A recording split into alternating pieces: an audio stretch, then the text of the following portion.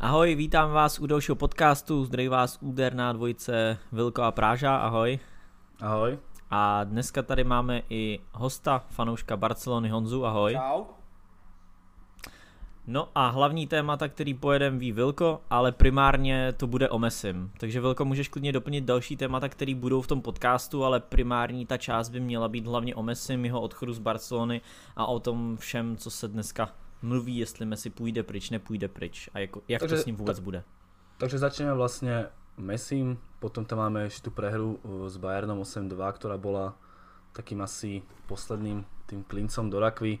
Potom tu máme odchod Abidala a Setiena a taktiež tu máme ešte aj údajnú prestupovú listinu Barcelony, na ktorej by malo byť až 12 hráčov, vrátane Suáreza, Albu, Piqueho a Busquetsa. No a pozrieme sa ešte aj na nové pôsobisko Messiho, kam by mohol ísť. A určite ešte sa niekde zamotáme, neviem kde skončíme, ale niekde určite áno, takže to je len taký hrubý nástrel. No a začnem Honza tebou. My sme už odchod Messiho riešili v tom minulom podcaste, kde sme mu venovali asi polovicu. Vieme, čo sa stalo vlastne teraz v Lige majstrov. Barcelona dosť potupne prehrala s Bayernom. Opýtam sa tak, ako sa spätne pozeráš na tú prehru? Na prohru se dívám tak, že byla do jisté míry nevyhnutelná. Určitě bylo vyhnutelné to, aby Barcelona prohrála takovýmhle rozdílem. Myslím si, že kdyby tam za toho stavu 1-1 Messi nebo Suárez proměnili jednu tu svých šancí, takže by se hrál jiný zápas, ale ten den jsem si možná ještě říkal, kdyby to tak proměnili, možná by Barcelona dokázala ten zápas dotáhnout do vítězního konce, ale ty další dny už potom, když se to člověku rozleží trošku v hlavě, je jasný, že i kdyby Barcelona vedla, Bayern by Barcelonu prostě přetlačil. A myslím si, že si to nazval tu prohru správně posledním hřebíčkem do rakve, že ta rakev už byla hotová a ostatně už ten druhý den potom, co Messi poslal ten fax nebo dopis, se psalo, že Messi byl o konci rozhodnutý už po Osasuně, takže poslední hřebíček do rakve je tak nejtrefnější pojmenování. Takže myslíš si, že celá tá kauza s Messim by vypukla, aj keby, dajme tomu, Barcelona postúpila ďalej? Kdyby postoupila, to ne, ale letos to na postup nebylo. Myslím si, že v předchozích letech, v každé z těch sezón, Barcelona měla dost blízko k tomu, aby se minimálně dostala do finále Ligy mistrů. A letos byla za svým soupeřem tak strašně daleko, že debakl se i do velké míry čekal, takže jo, kdyby Barcelona vyhrála, kdyby vyhrála Ligu mistrů, asi bychom se tady o tom nebavili, ale objektivně letos na Bayern neměla, letos byl ten rozdíl opravdu propastný. Ja to poviem tak, že na jednej strane je možno pre Barcelonu dobré, že dostala takýto výprask, že proste udiala sa tá zmena aspoň na poste toho športového riaditeľa, aby dala, a že možno aj niektorí hráči opustia káder. Na druhú stranu, ak tá prehra má znamenať odchod Messiho, tak je to také trošku, že OK, niečo sa zmení, ale potom ti odíde Messi a je to také, no. Já jsem si právě... Nevieš, čo si má o tom člověk myslieť. Já jsem si právě říkal něco podobného, že paradoxně pro Barcelonu by mohlo být lepší, že dostala výprask, než kdyby prohrála o 1, o 2 góly. To by bylo takový... Bayern byl lepší, pokrčíme ramanama, no, co jsme mohli dělat, no. Ale takhle to vypadalo, že se udějou velký změny. Samozřejmě jsem ale v tu chvíli si ani nepředstavoval, že ty změny začnou u Messiho. Asi tak, no. Pretože ja by som na to tiež pozeral akože v úvodzovkách tak pozitívne, že OK, že prídu zmeny. Na druhú stranu, ty vole, keď to má začať Messim, tak to asi za to nestálo. Luky, ako sa na to pozeráš ty? Ako to vnímaš toho Messiho a myslíš, že by zvažoval odchod, aj keby nedostali takýto výprask? Já bych se možná vrátil jenom k tomu faxu. Ten fax jako byl něčím oficiálně potvrzený, protože já jsem nikdy jako nic úplně oficiální, jako vím, že ty spekulace byly prostě úplně všude, roztrhl se s tím internet, ale nebo minimálně z toho, jak jste mluvili o tom faxu, tak to ve mně jako vyvolalo to, že ono je to jako úplně oficiálně potvrzený, že ten fax fakt samozřejmě poslal? nebyl. Nebo... Okay. Ta oficialita tam byla v tom, že se mluvilo o tom byrofaxu, což nevím, jestli to muselo projít faxem, nebo jestli tam vyloženě byl nějaký kurýr s dopisem, ale jde tam o to, že v tom případě, toho byrofaxu, musí tam dát někdo razítko jako potvrzení o převzetí. A tady s tím přišel novinář, který se jmenuje Marcelo Bachelor, měl teď rozhovor i pro Bleacher a tento rozeslal do světa s tím, že on má zdroj ve vrcholném představenstvu, takže kdyby to bylo něco jako, že Messi zavolal Bartomeuovi, hele, kašlu ti tady na to, asi bychom se o tom nedozvěděli, nebo minimálně bychom se o tom nedozvěděli takhle rychle.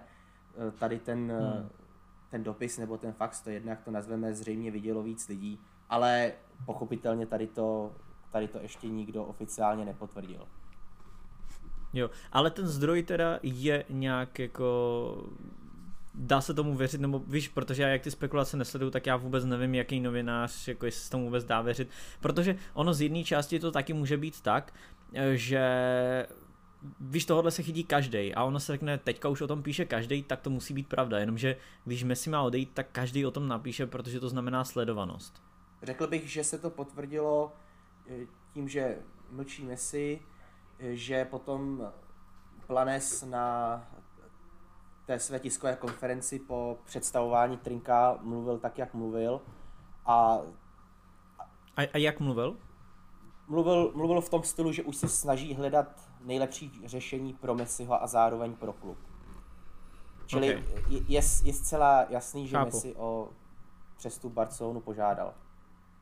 OK, tak tohle už je pro mě jako dostatečný důvod, že to je opravdový. V momentě, kdy o tom jako někdo reálně takhle jako mluvil veřejně. OK.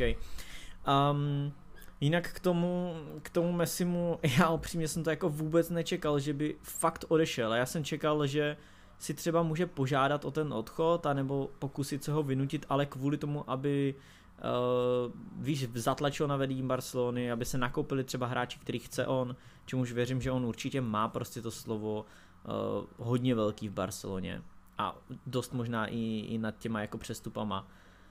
Ale že by vyloženě chtěl odejít, tak pro mě osobně je to třeba šok, že fakt bych chtěl odejít za tu celou kariéru a já osobně z toho mám radost, protože já ho velice rád uvidím v jiném týmu a já se na to hrozně těším, já bych si ho hrozně rád viděl v Anglii. Z hlediska neutrálního fanouška bych ho tam 100% rád viděl, z hlediska fanouška United z toho moc radost nemám. Ale pořád si říkám, jestli jako fakt odejde, protože ta situace je hrozně složitá, když se víme, že má tu výkupní klauzuli, která je 700 milionů. V prípade Messiho sa hovorí o tom, že vlastne bude rozviezaný kontrakt a on len podpíše niekde inde. Že by v tom nemali byť zahrnuté žiadne peniaze, čo sa týka akože nejakého nákupu. No ale to je otázka, odísť. Kámo. Ty chceš, pustil by si, já bych to neudělal, kámo. Já chápu, že Messi prostě udělal pro Barcelonu víc než asi kdokoliv jako jiný, minimálně z hráčů. Prostě je to nejlepší hráč historie a tak dále, udělal toho hrozně moc, ale on je furt ultra top. Já to chápu u hráčů třeba, víš, kdyby už byl tak na pomezí lavičky a základu, že by furt třeba hrál pravidelně, byl by v nějakých zápasech důležitý, ale nebyl by úplně rozdílový, jenomže on je pořád suverénně, naprosto suverénně nejlepší hráč celého týmu. A přece nemůžeš pustit svého nejlepšího hráče úplně zadarmo. Tam jde i o to, že se očekává, že on půjde do Evropy. V případě Xaviho nebo Iniesty to bylo o něčem trochu jiném, i když to taky byli jedni z největších legend vůbec.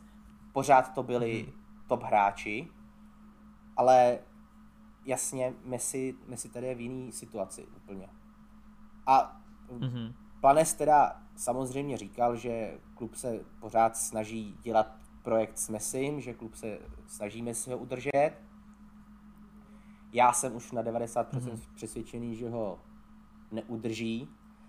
A to, co zmiňoval Práže, k tomu bych ještě podotknul, já jsem četl docela zajímavou poznámku a potom jsem to konzultoval se svým kamarádem právníkem o tom, že pustit Messiho zadarmo, jednoduše s ním rozvázat smlouvu, by potom mohlo znamenat, pokud teda španělský zákony jsou dost podobný těm zákonům, co máme v Česku, že členové toho současného představenstva budou riskovat trestní oznámení na jejich osoby, že nejednali s tou péčí řádného hospodáře. Samozřejmě potom, kdyby to došlo k soudu, budou se hájit tím, že zase oni bránili renomé klubu, jenomže, jak právě teď už cituju kamaráda, nikdo jim dopředu nezaručí, jak ten soud dopadne. Čili tady to si nikdo nelajsne. A proto pokud by Messi trval na tom, že chce odejít zadarmo, v čemž ho zřejmě veřejný mínění, myslím tím fanoušci, podpoří, pak by bylo pro klub vyloženě legálně nejlepší, kdyby mu řekli, tak si teda podej stížnost na FIFA. Víme z minulosti, že FIFA se skoro vždycky, ne-li vždycky tady v těch případech postaví na stranu hráče, takže oni by to uhráli nějak na to, že v té smlouvě sice bylo datum, který už je dávno zahraný, jenomže nějakým způsobem to bylo navázané to datum na konec sezóny a že konec sezóny se díky koroně posunul, že jo? Čili pro ty představence nelze se jim divit, pokud se tady k tomu uchýlej, ale samozřejmě byla by to ještě větší tragédie, než to je teďkon, kdyby mělo dojít až tady k tomu. No a ty si dovedeš reálně představit, že by Messi odešel úplně zadarmo. Já chápu, že co se týče z pohledu klubu, tak to dává to smysl z pohledu nějakého renomé klubu a tak dále. To za mě jako naprosto jednoznačně. Tam jako o tom se není jako potřeba bavit. To Barcelona by určitě stoupla v očích spousty fanoušků, nejenom vlastních, ale i neutrálních. Na druhou stranu, jak jsme se bavili, odchod Xaviho je jistě něco jiného. Pokud by měl Messi dneska odejít do Argentíny nebo kamkoliv mimo Evropu, tak vůbec si nebavím o tom, že by měla za něj Barca dostat aspoň korunu. Tam podle mě je to naprostá samozřejmost, že by měl odejít zadarmo. Ale v momentě, kdyby měl jít ať už do City, Paříže, Juventusu nebo jakýkoliv jeho jiného velkoklubu, který naopak Barcelonu bude ohrožovat v lize mistrů, tak ho pustit zdarma je za mě taky jako částečně dost neuvážený rozhodnutí. To je to, o čem jsem mluvil. A treba ešte brať ohľad na to, že pozrime sa na nákupy Barcelony, koľko míňajú v posledných rokoch. Že proste Griezmann, Coutinho a vieme všetky tie nákupy, čo sa diali. No. A potom ti vlastne odíde najlepší hráč, ty za neho nedostaneš ani cent, ale ty ho musíš nejako nahradiť. No jasne. A vieme, že už nám Honza vlastne rozprával, že aj ten prestup Artura bol asi po nejakej finančnej stránke fair play, bla bla bla bla bla. Ti podíde najlepší hráč, ty nedostaneš žiadne prachy, máš v tom týme sám o sebe akože kopec problémov a ešte musíš riešiť to, že chceš nahradiť Messiho, ale musíš ho nahradiť týmto hráčom a dostať sa do takej situácie, že povedzme si úprimne, predať Rakitiča s Vidalom ti nejaké prachy asi extra nedá, do toho ti odíde Messi, no a je to také, že hodně komplikované. No. Jo, a hlavně ty ho nemůžeš nahradit jedním hráčem. Není reálný nahradit Messiho jedním hráčem, to je nemožný. To by musel být Neymar, nikdo jiný to nezvládne. A ani Neymar by to nezvládl 100%. Ale nikdo jiný kromě Neymara nemá žádnou šanci nahradit Messiho, vůbec nikdo. Jasně Ronaldo, ale Ronaldo je typologicky úplně jiný fotbalista. Ale pokud se budeme bavit o tom, že tu roli, kterou má Messi, by měl nahradit někdo jiný, absolutně nemožný, aby to zvládl jeden fotbalista. Nejde to prostě, kromě Neymara to nikdo nedokáže. Já si myslím, že jsem tady to říkal už v tom předchozím podcastu, pokud se nepletu, že pro mě by ten odchod Messiho dával smysl, kdyby za něj, myslím tím odchod do Evropy, dával smysl, pokud by Barcelona za něj něco dostala. Pustit ho zadarmo je právě si myslím obrovský problém a doufám, že fanoušci nebo aspoň ne většina fanoušků nebude mít klubu za zlý, pokud klub bude teďkon hledat cestu, jak ho zpeněžit. Viděl jsem teda anketu na Mundo Deportivo, kde se 3/4 lidí shodli na tom, že nejlepší z těch 3 možností, buď to pustit zadarmo, nebo trvat na výkupní klauzuli, anebo vyjednávat o nějakém přestupu, je nejlepší variantou právě ten přestup. Takže já jenom doufám, že si Messi teďko nebude stavět na hlavu a že klubu, jak bude moct, pomůže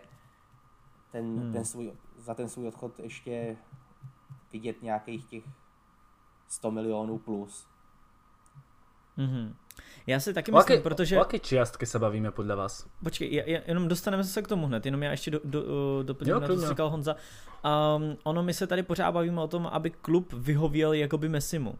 Na druhou stranu my si musíme koukat na to, že ani Messi nemůže být prostě úplně sobecký a i on by měl, pokud si chce zachovat nějaký jméno, nebo on si i tak zachová jméno v Barceloně, samozřejmě to je obrovská legenda, možná největší úplně, která tam kdy hrála, ale i on podle mě nemůže úplně zahodit to, co celou kariéru budoval, že teďka bude trucovat a bude do novin vyhlašovat, už nechci hrát nikdy za Barcelonu a tak dále.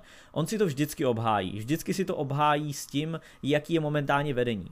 Ono možná ne krátkodobě, ale dlouhodobě obhájí si to Messi a nebude to tak, že by ho fanoušci nesnášeli, to určitě ne, ale 100% část z takového toho magického, dokonalého, hodného kluka jednoznačně ztratí v momentě, kdyby šel touhle cestou. Asi by si vyjednal krátkodobě lepší podmínky, ale z dlouhodobého hlediska by to podle mě nebylo úplně jako správný rozhodnutí ani ze strany Messiho a z té morální stránky podle mě je potřeba, aby jak klub, tak Messi udělali ústupek. To znamená klub, aby udělal ústupek z těch 700 milionů, která je ta klauzule, a Messi ale zároveň musí udělat ústupek, protože Messi mu taky přece musí záležet na tom klubu. Pokud je pravda to, že prostě celou kariéru tam byl ne kvůli tomu, že byl nejlíp placený na světě, ale kvůli tomu, že mu reálně záleželo na tom klubu, protože reálně Messi byl nejlíp placený na světě a hrál v nejlepším týmu na světě.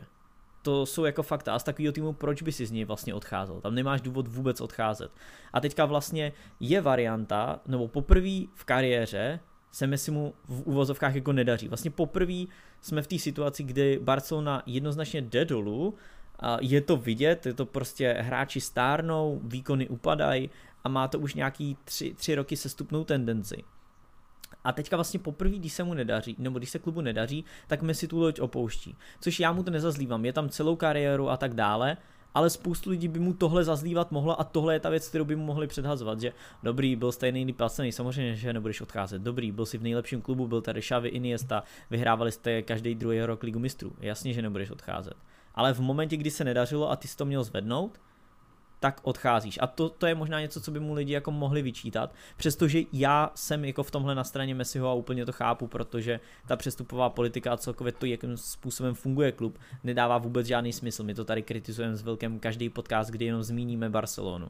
Takže já to z té strany Messiho chápu, ale spoustu lidí by to chápat nemuselo. No. Sa ti nezdá, že on už tu akože tu loď drží 3 roky? To jsem chtěl říct. Určitě jo.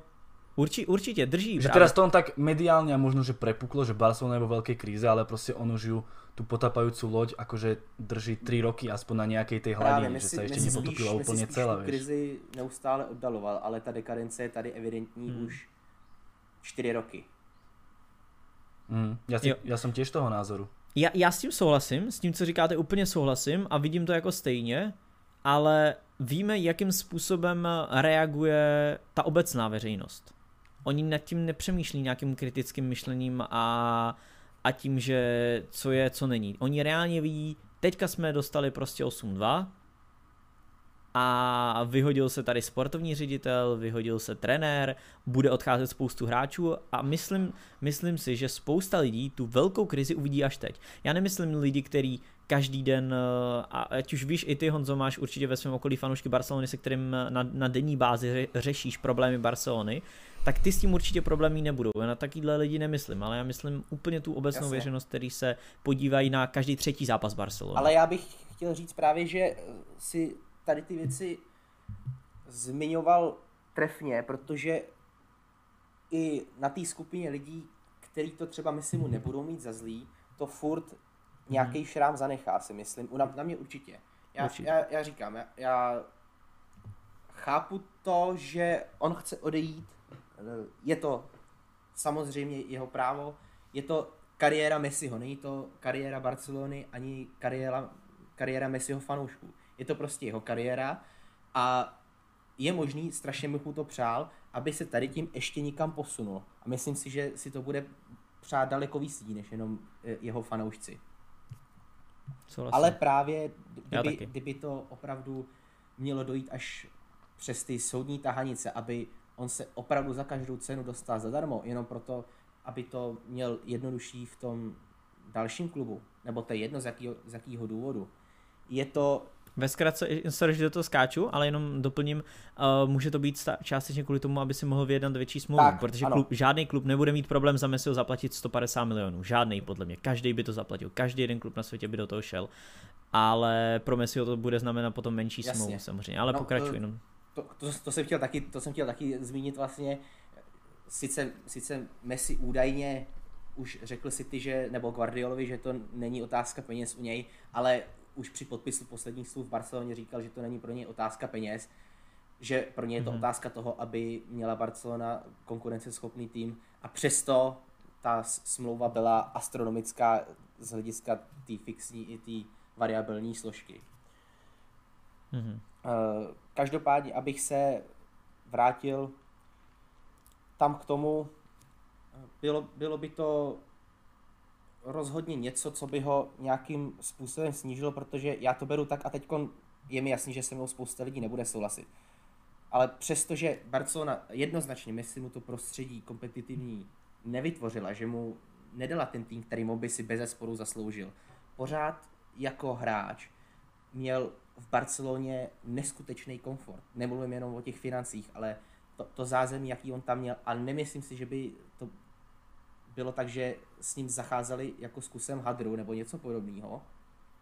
Takže on i přesto, že právě může cítit velkou frustraci za ty poslední roky, pořád si myslím, že by mělo převážit těch 17 let, kdy tam opravdu měl neskutečný komfort a kdy se mu lecos přizpůsobovalo, a proto si myslím, že by měl tomu klubu pomoct. Já to mám stejně, já s tím souhlasím.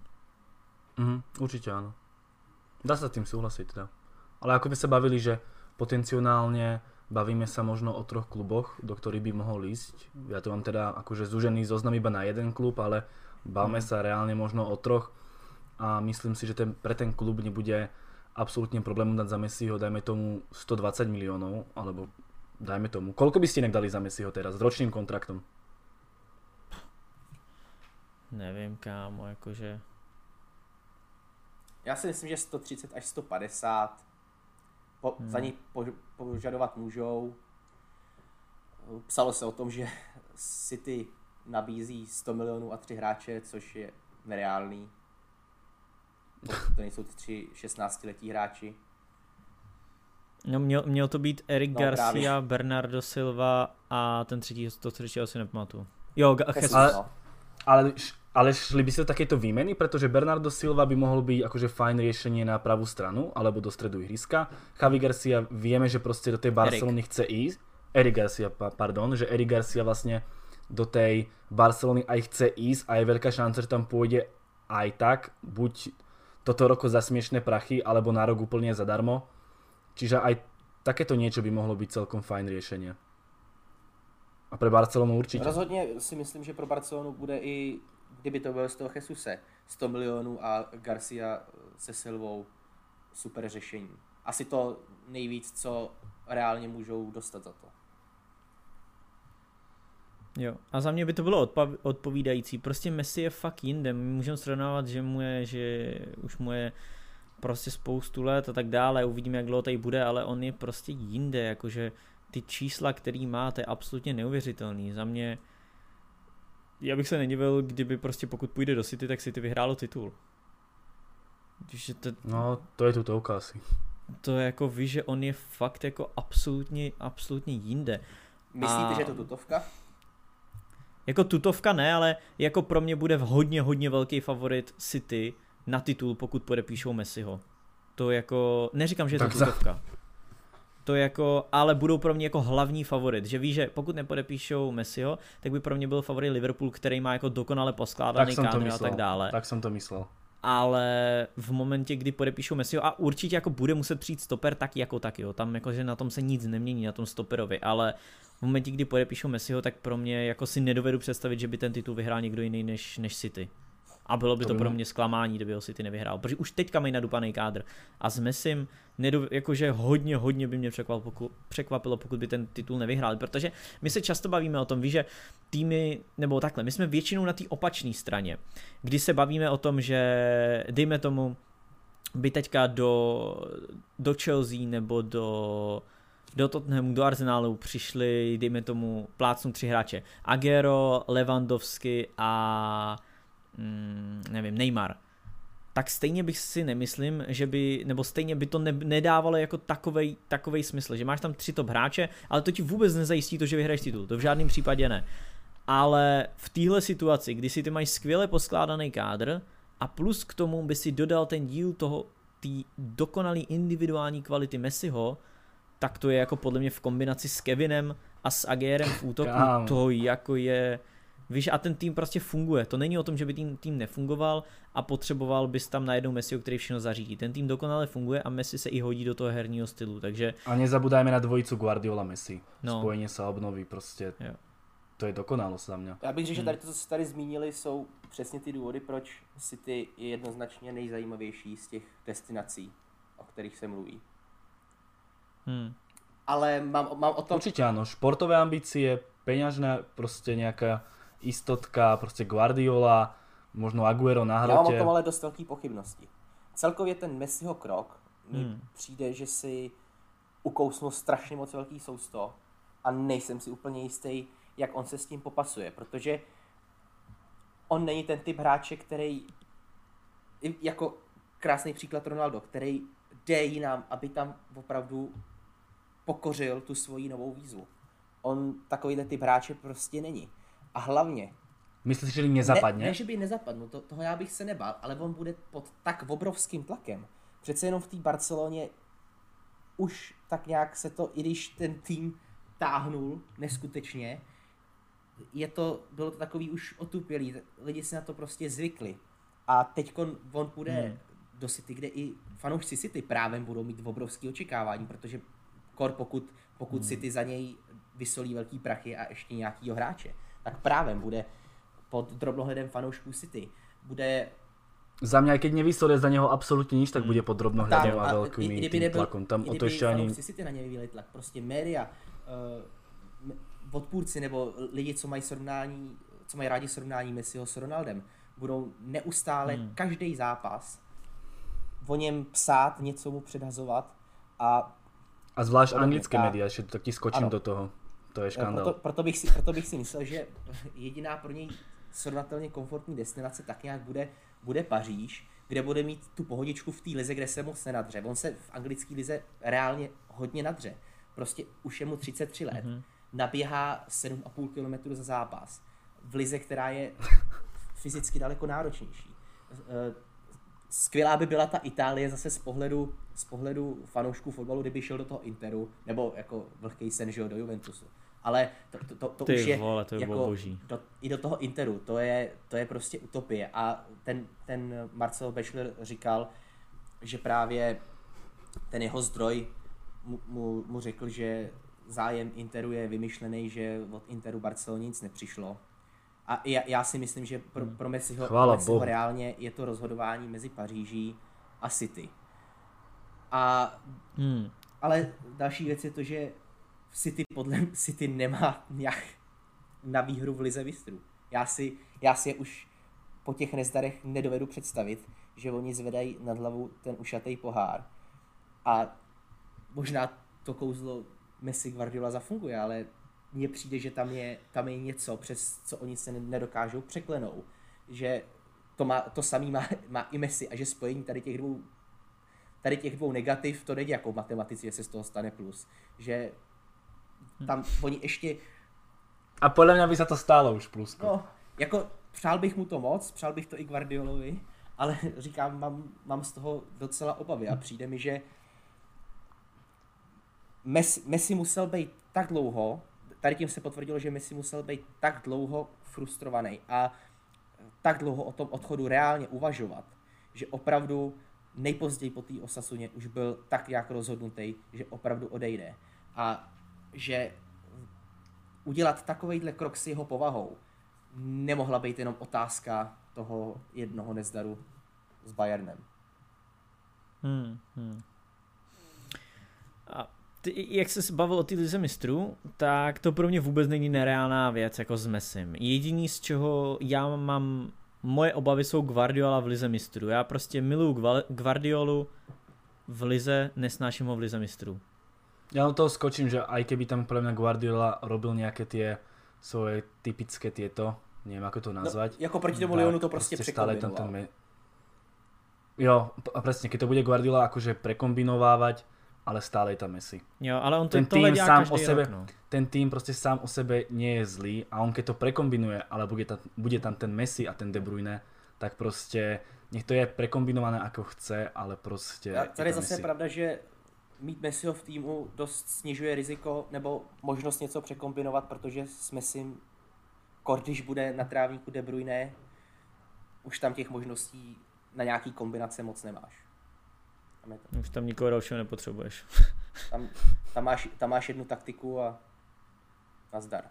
Ja si tiež myslím, že aj keď to prekombinuje nejakým ďalším Gundoganom alebo Fernandinhom alebo hocikým, tak proste stále ten tým kvalitný. To nie je o tom, že proste tí hráči nie sú kvalitní. On len trošku zmení ten herný štýl, ale proste stále tam budú tí dvaja alebo traja top futbalisti úplne ako z inej galaxie a do toho tam nebude okolo neho 8 polien. Že no, proste úplný nekopovia. Tam bude 8 špičkových futbalistov a proste OK, v finále sa hraje na jeden zápas, ale môže prísť do toho nejaká červená karta, zranenie a tak ďalej, ale už by to bol asi veľký škandál, keby ani s Messim na top úrovni City nevyhralo Ligu majstrov. To už by bolo... Jo, taky pro mě by City byli potom určitě okamžitě i favorit na Ligu mistrů, jako to je jednoznačně. Jenom jediný, co je, tak je ten právě ten Guardiola, že já v Lize mistrů nevím vždycky, co mám od něj čekat. Na druhou stranu právě ten Messi by mu mohl pomoct, protože Messi se prostě neadaptuje. Nemyslím, že by se neadaptoval na anglickou ligu, ale neadaptuje se na jiný herní post, než který by měl mít a Kevin kvůli němu nebude dělat defenzivního záložníka.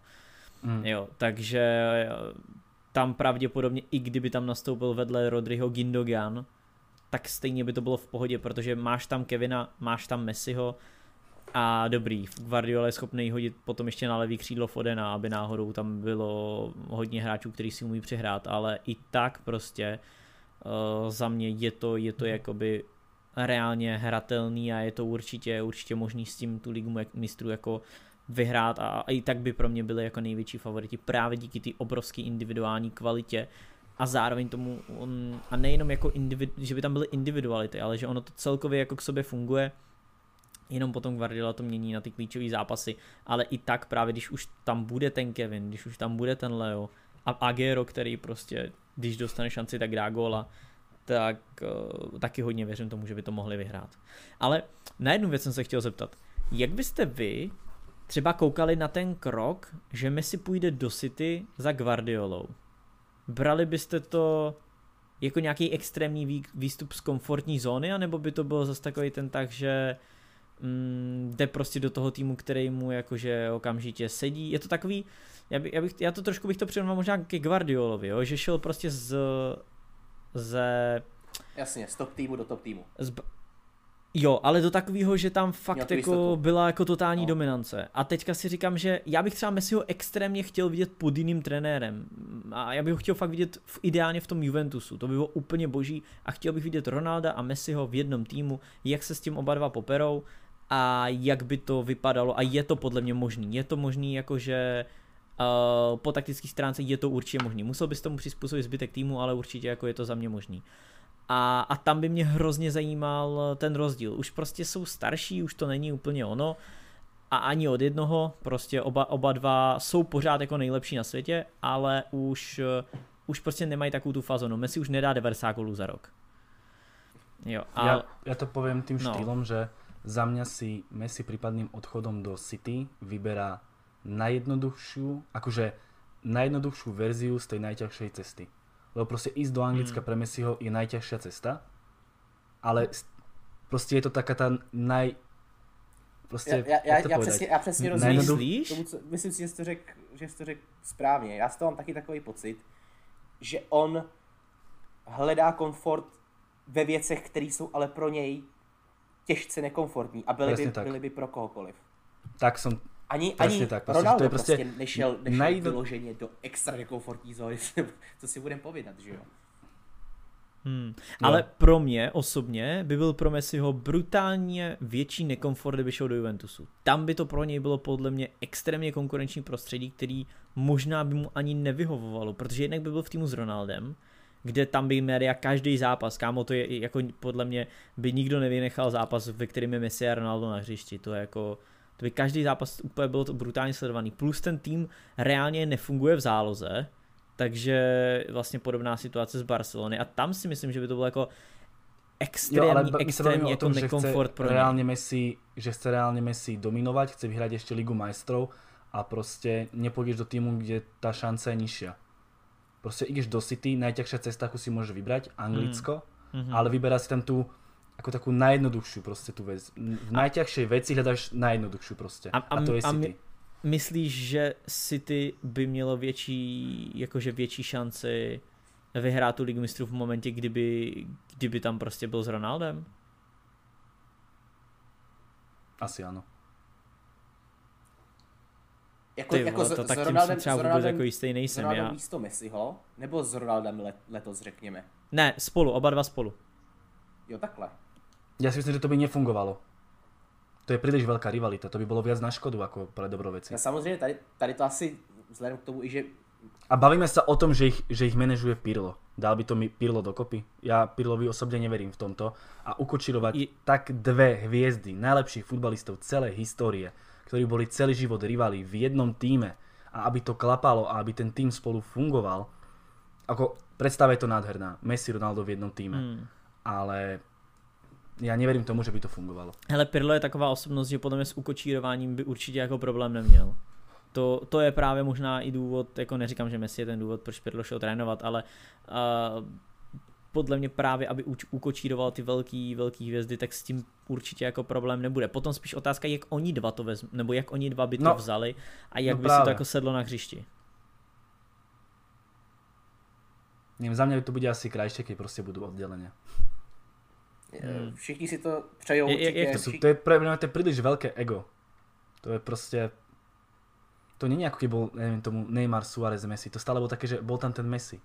Ale Messi, Ronaldo, to je proste taká kombinácia, čo... Neviem, oni reálne sú dvaja hráči v jednom týme, ktorí majú ambíciu vyhrávať zlaté lopty, útočiť na nich, prekonávať rekordy a všetko, aj to v jednom týme.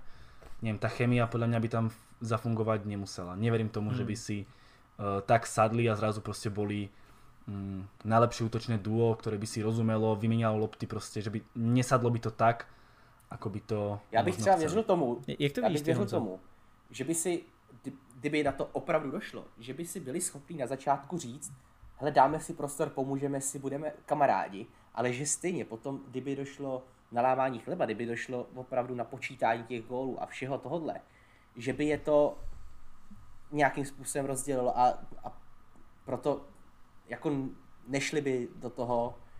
Myslím si, že co jako fotbaloví fanoušci dostaneme nejvíc, je někdy nějaký přátelák, ve kterým možná při rozličce jednoho z těch dvou, kdy si zahrajou spolu. A to je tak jako všechno, to je to... Vie si predstaviť, aby Ronaldo pustil kopať priamy kop Messiho? Akože mohli by si říct, jak to bude, určitě jo. Napravo od osy, kámo, nikdy. Jak to bude nalevo, mám to já, že jo, ale to je právě to, že... Kámo, nikdy. Kámo, úplně v pohodě, vůbec si nemyslím, že by... Penaltu určitě ne, to určitě ne. Ale přímý kop určitě jo. Jsem přesvědčený, že v momentě, kdyby si to rozdělili, takže Ronaldo kope penalty a Messi přímáky. Kámo, Ronaldo nedal, kdy dal naposledy Ronaldo gola z přímáku, to bylo snad ještě v Manchesteru. Letos snad dal, po dlouhý době. No. Jeden dal. No jo, ale víš, že prostě Ronaldo má prostě hrozně špatný přímáky. To jako, on ty góly vůbec nedává, poměr kolikrát kope a kolikrát dá gól, tak je prostě úplně hrozný. Jako v United mu to tam padalo, v Realu už mu to postupně přestávali ty góly z těch přímáků. A stejně jich kopal, víš. No jasně kopal, ale protože tam reálně nebyl, víš, kdo měl kopat přímáky, Benzema kopa nebude, že jo. Víš, takže jako myslím si, právě v momentě, kdyby byl v týmu Messi, tak by Ronaldo taky. A to som vám povedal akože z nadsázku, vieš, ale za mňa proste by ich rozdeľoval ten hon po tých individuálnych proste cenách, úspechoch a tak, a tam by sa niekde akože ta cesta rozpodovala. No a tady by se právě mohlo ukázat, jestli to doopravdy je tak, jak si všichni myslí, nebo tak, jak si dlouhou dobu všichni mysleli, že Messi je takovej ten, co má rád fotbal a je mu vlastně jedno, i jakože jestli vyhraje zlatý míč, protože je to týmový hráč a tak dále a všechny tyhle věci. A jestli je to právě jako ta realita, že Ronaldo by se hnal za těma rekordema, anebo naopak by to byl souboj obou dvou. To je právě za mě jakoby ta otázka, na kterou... To by sme sa možno nedozvedeli ani, aj tak. Já si myslím, že jo. Možná ne. Teďko je zcela jasný, že Messi chce vyhrát Ligu mistrů, že chce vyhrát nějakou velkou trofej a on když to vyhraje, tak bude samozřejmě protagonistou a bude samozřejmě potom dostat ty individuální trofeje. Pokud by byl v týmu s Ronaldem, tak by, nebo v lize s Ronaldem, už by to zase bylo o tom, že soutěží s tím Ronaldem. Prostě ve Španělsku, i když třeba kolikrát tam byly momenty, kde bylo vidět, že mu na tom nezáleží jako tomu Ronaldovi, to je zcela jasný, si myslím. Ta prostě přenechával penaltu, když Ronaldo zoufale se snažil dávat hat-trick a takovýhle to momenty tam byly. Stejně by to bylo o tom, že už zase soutěží s Ronaldem, že nejenom, že tam přišel, aby dotáhl ten tým k výhře v lize nebo v lize mistrů ještě navíc, by prostě byl stavěn tady do té pozice. Což si myslíš, že by mu nevyhovovalo nebo vyhovovalo? Tak když v té pozici byl, kdy soutěžil s Ronaldem, oba dva měli nejlepší čísla ve své kariéře, takže a i potom mluvil, když Ronaldo odešel, že oni se zájemně, on sám tady to řekl, že oni se zájemně dělali lepším, takže ale pravda. Zase neřekl bych, že jemu něco takového vyhovuje. Že to je právě souvisí i s tím, co jsem říkal předtím, že pro něj to není prostředí, který úplně si myslím, že by mu sedělo, ale tak konec konců je nejlíp placený na světě, takže prostě máš mít nejvíc gólů a nazdar. Za mňa je prestup Messiho do Juventusu som taký mokrý sen fanúšikov, ale asi by to bolo, za mňa osobne to bolo viac na škodu, ale neviem, povedz, ako na to pozeráš ty. Myslíš mě teďka? No, lebo ty si to len akože nadhodil a... Hele, tak primárně já tomu moc nevěřím, nebo spíš skoro vůbec, ale je to takový moje obrovský přání, který bych si hrozně moc přál. Jo. A myslíš, že by jim to fungovalo? Já jsem v tom možná naivní, ale já věřím, že by mohlo. Hele, ještě v době, kdy jim bylo 25, 28, tak bych řekl asi, že ne. Protože tam ty ega byly obrovský, ale ono postupem těch let oni vzájemně se začali respektovat, víš, a bylo to i takový, že už začali si i veřejně dávat jako ten respekt. Nejenom tak, že oni se podle mě vždycky respektovali, ale ten respekt si veřejně nikdy nedali a podle mě už víš, že už jsou to starší pánové, co si budeme povídat, jo. A už podle mě jsou jako v tomhle taky rozumnější a možná by to mohlo být takový, že oba dva by šli do obrovského risku. Do obrovského. A otázka, jestli by chtěli, jo, protože byl by to obrovský risk. V momentě, kdyby jeden z nich dominoval, tak je úplně jedno, co do dosavadní kariéry udělali, ale ten druhý by byl braný jako lepší. Pokud by Messi přišel do Juventusu a zastínil Ronalda, ať už herně nebo číselně, tak by byl branej, že byl vždycky lepší a teď až se to ukázalo, protože byli v jednom týmu. To stejný. Ronaldo pokud a opäť sa dostávame situácie, že prostě je tam nějaký ten súboj. Vieš, že to je také... Jo, počkej, ale nech mě to jako dokončit. Že z tohohle pohledu je to hrozně nebezpečný, hrozně riskantní a hrozně prostě složitý. Na druhou stranu by zase mohli dokázat něco, co fakt tady možná, nebo 100% nikdo předtím a možná ani nikdo potom jako nedokáže, že se spojí ty dva fotbalisti v jednu éru ty úplně nejlepší, možná i 2 nejlepší historie a byla by to možná taková ta tečka, kdyby oba dva potvrdili, že by se neřešilo, jestli je Messi nebo Ronaldo nejlepší historie, ale řešilo by se, hele, oni dva jsou prostě nejlepší hráči historie a zároveň na konci kariéry prostě hráli i spolu v jednom týmu a vyhráli spolu Ligu mistrů. To by byl asi největší sportovní moment ever. To by bylo úplně jako úžasný, ale já i reálně věřím, že jak jsem se bavil o tom, že už jsou starší, už jsou rozumnější, prostě dospíváme všichni postupně. A ono, názory, který i my třeba jsme měli 3-4 roky zpátky, tak jsou úplně jiný, než který máme teďka na fotbal. Víš, a podle mě i u nich je to ještě úplně jiný. A já věřím tomu, že by oba dva se dokázali přizpůsobit takovým způsobem, aby celý tým pro ně pracoval, ale zároveň i oni jsou dostatečně inteligentní, aby pochopili, že Ronaldo se nebude stahovat do středu hřiště, aby tvořil, zatímco Messi v tomhle je dokonalej. Ronaldo podle mě nebude hrabat Messimu do přímáku, protože Messi je v tomhle dokonalej, stejně tak jako Messi nebude hrabat Ronaldovi do penalt, protože je prostě často zahodí, že jo. A nebo nebude Messi skákat na centry, když je tam Ronaldo. Víš, a myslím si, že možná pro Ronalda by to bylo výhodnější, protože Messi by byl ten, který tvořil a Ronaldo by měl primárně jako dávat góly. Ale já věřím tomu, že reálně by to mohlo i na tom hřišti fungovat v momentě, kdyby každý z nich udělal trochu ústupek a preferoval by se primárně ten tým prostě. Aby to bylo o tom, pojďme vyhrát Ligu mistrů a pojďme třeba, no dobrý, asi ji nevyhrajou tolikrát jako Real, to je nereálný, ale prostě tím způsobem, aby dokázali, protože už jim obou dvou zbývá pár let, už to není o tom, že dalších 10 let budou hrát. A teď mají jako za mě velkou šanci ukončit takovou tu, možná tu nejhezčí éru jakoby minimálně z individuálního hlediska v historii jako fotbalu. Určite áno, a to je vlastne, ty to berieš tak, akože ten problém tam nie je a ja sa snažím poukázať, že vlastne toto by mohol byť tým problémom. Ale samozrejme, ak by to prekonali, tak by to bolo krásne, ale ja tam dávam tu akože takú tú pomyselnú zeď medzi to, že to vlastne nedokážu prekonať a že by to mohlo byť viacej na škodu. Vieš, Tomáš, trošku to tak poviem, že v Reále v roku 2002 bolo 8 top individualit, dajme tomu z top 20 futbalistov tam bolo 8 najlepších a nedokázali to. OK, teraz sú tie osoby iba 2, ja viem, ale sú to ešte osoby, ktoré sú rangovo 5-krát viac. Jo. Já si říkám, že právě jsou 2 a jednak už jsou v tom věku, kdy jsou fakt vyspělí. Prostě jsou to otcové odrodění. Ale stále ambiciózní hráči, ktorí prostě idú za tými trofejami.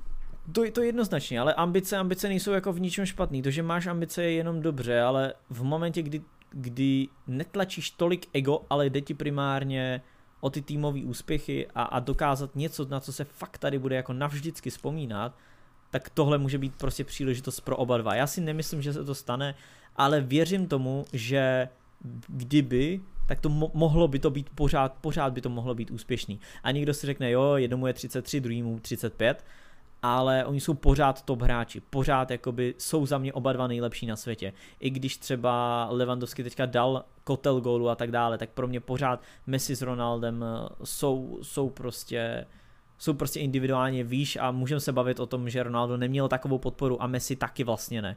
Ale z toho pohledu, kdyby oba dva měli takovou podporu, jakou má třeba Lewandowski v Bayernu, tak nevěřím tomu, že by nedokázali nastřílet stejný čísla. Uh-huh. Honza, poďme na variant, že Messi prestupuje do Juventusu za nejakú čiastku. Je niekto, koho by si vyslovene prijal z toho kádru Juventusu a prečo Dybalu? Ne, já musím říct, já jsem si Dybalu nikdy nepřál. Já kdykoliv jsem ho viděl, mně nepřišel zas tak dobrý, jako se o něm říkalo v té době, když dal Barceloně 2 góly. Potom to bylo, že jo, téma číslo 1, že Dybala půjde do Barcelony, protože ji teďko naprosto potopil, ale já Dybalou nejsem úplně přesvědčený. Je to top hráč, to ne, že není. No mne to príde ako jediný hráč z Juventusu, ktorého by som asi reálne do svojho kádru, zvlášť asi v Barcelone, asi nejako zvažoval. Tak jako jasně, je to 10 Argentinec. Je často k Messimu přirovnávaný, takže tady v tom by to dávalo smysl. Ale jedna z věcí, proč si myslím, že odchod Messiho je nevyhnutelný, je právě je nevyhnutelný proto, aby Barcelona mohla začít konečně to přebudování, je právě ta Messiho role. A pokud by teda tam měl přijít Dybala s tím, že teď uděláme hlavní hvězdu z Dybaly, já věřím tomu, že by si Dybala chytil, ale nebude tak dobrý jako Messi, prostě nebude. To nebude nikdo, to nebude nikdo nikdy. Tím pádem by tady to nemohlo fungovat. Prostě tým by se postavil okolo Dybaly s tím, že bude tam mít tu Messiho roli, ale on ji ani z 50% nezaplní. Proto já si myslím, že by to nebylo by to dobrý, že teď pokud Messi odejde, to chce zkusit úplně jinou taktiku. Já jenom k tomu dodám dvě věci. První, já osobně bych bral De Ligta, protože potřebuji stopera. To je pravda vlastně, to je pravda, no. A druhá věc... Do toho by nešel Juventus určitě, pojďme si upřímně. Podle mě jo, ale to je zase jako na další, že možná jo, možná ne. Já si myslím, že by to i mohlo jako dávat smysl, ale spíš... Určitě by to nebylo plus finance, kdyby to byla výměna jakože Messi za De Ligta, tak abych do toho prošel být Juventusem jako. Ty bys do toho nešel? Bez keše jakože? Jenom, že hráč za hráče? Já bych do toho okamžitě jakože šel je to pre mňa taká výmena, ktorú by Barcelona neurobila. Okay. Oni by chceli proste akože nejakú personu a to by vlastne v kádri Juventusu iba Dybala. No, OK. Ale i z pohľadu Barcelony. Jo, chápu. Ale ještě jsem se chtěl vrátit k tomu pointu, co říkal Honza, že se to vlastně stavilo celý okolo Dybaly. Za mě, podle mě to vůbec není nutný. Že on Dybala by přišel jako top fotbalista, ale měli by být vepředu 3 až 4 top fotbalisti. A Dybala by měl být jako jenom jeden z nich. Vůbec bych ho nestavil do role druhého Messiho nebo někoho okolo koho by se to mělo stavět. Za mě by tam právě měl být Dybala, Griezmann, levý křídlo a ještě jeden jakože top hráč. A v ten moment to tam vůbec nezáleží, že Dybala by měl mít roli Messiho nebo něco jako podobného. Ako stále by bol Dybala ten, ktorý by sa najviac porovnával s Messim? Určite jo. Je to Argentínčan a bola by to asi najväčšia postava týmu, ktorá by prišla po Messim. Pretože veľa lepších futbalistov ako Dybala na svete nie je, čiže stále by bol Dybala ten, ktorého by porovnávali s tým Messim, ale ak by tam prišli, dajme tomu, ešte ďalší dvaja futbalisti, tak by to nějak oni komplexně nahradili toho jedného Messiho. Z pohledu médií a obecných veřejností jednoznačně. Z pohledu taktiky by to tak nemuselo vůbec být. Jo. Potom vlastně druhým klubom, o ktorom sa baví, už ten Manchester City sme bavili, tam asi, nehovorím, že z pohľadu Manchesteru City dáva zmysel, ale asi Barcelona by mohla ísť potom Bernardovi Silvovi. Tam to asi dáva zmysel, pretože OK, Mahrez by bol odpísaný, ale Mahrez by asi nič neriešil pre Barcelonu. Čo vy na to, koho by ste brali zo City? Proč ne? Proč by nic neriešil? Neviem, je to taký... Osobně bych si vybral 3krát radšej Bernarda Silva jako Mahreza. Tak to já třeba určitě ne, protože ty nebudeš mít nikoho na pravý křídlo a Mahrez je, víš, co budeš dělat s Bernardem? Bernardo je pro mě ofenzivní záložník. Za mě z pohledu Barcelony bych si jednoznačně preferoval Mahreze před Bernardem Silvem, protože odejde ti vlastně Messi, OK, neměl klasický pravý křídlo, ale nebavíme se o tom, že nahrazujeme roli Messiho, bavíme se o tom, že potřebujeme pravý křídlo a Mahrez je jeden z nejlepších jako na světě, takže já jako jednoznačně bych preferoval Mahreze před Bernardem a dávalo by to smysl jak pro Barcelonu, tak pro City, protože City už Mahreze nebude potřeba v momentě, kdy tam bude Messi. Já chápem, že Bernarda Silva budu potřebovat viacej, ale právě. Nevím. Ale ty bys si vybral radši Bernarda než Mahreze. A kde bys hrál Bernarda? Hoci je na pravom krídle. A na pravém křídle bys ho preferoval před Mahrezem, jo? Ja nebral by som Mahreza skrz vek, kvalitu, prostě já Bernarda Silva žeriem jako futbalistu. Já jako za mě taky lepší fotbalista, ale není lepší pravý křídlo. OK. Honza? Nasledování nemám na to, abych mohl posoudit, který z nich je pravý křídlo. Řekl bych ale, že Bernardo Silva by kvůli tomu věku a kvůli tomu, že je asi univerzální, než ten Mahrez tady v tom. Ne? Jako... Určitě.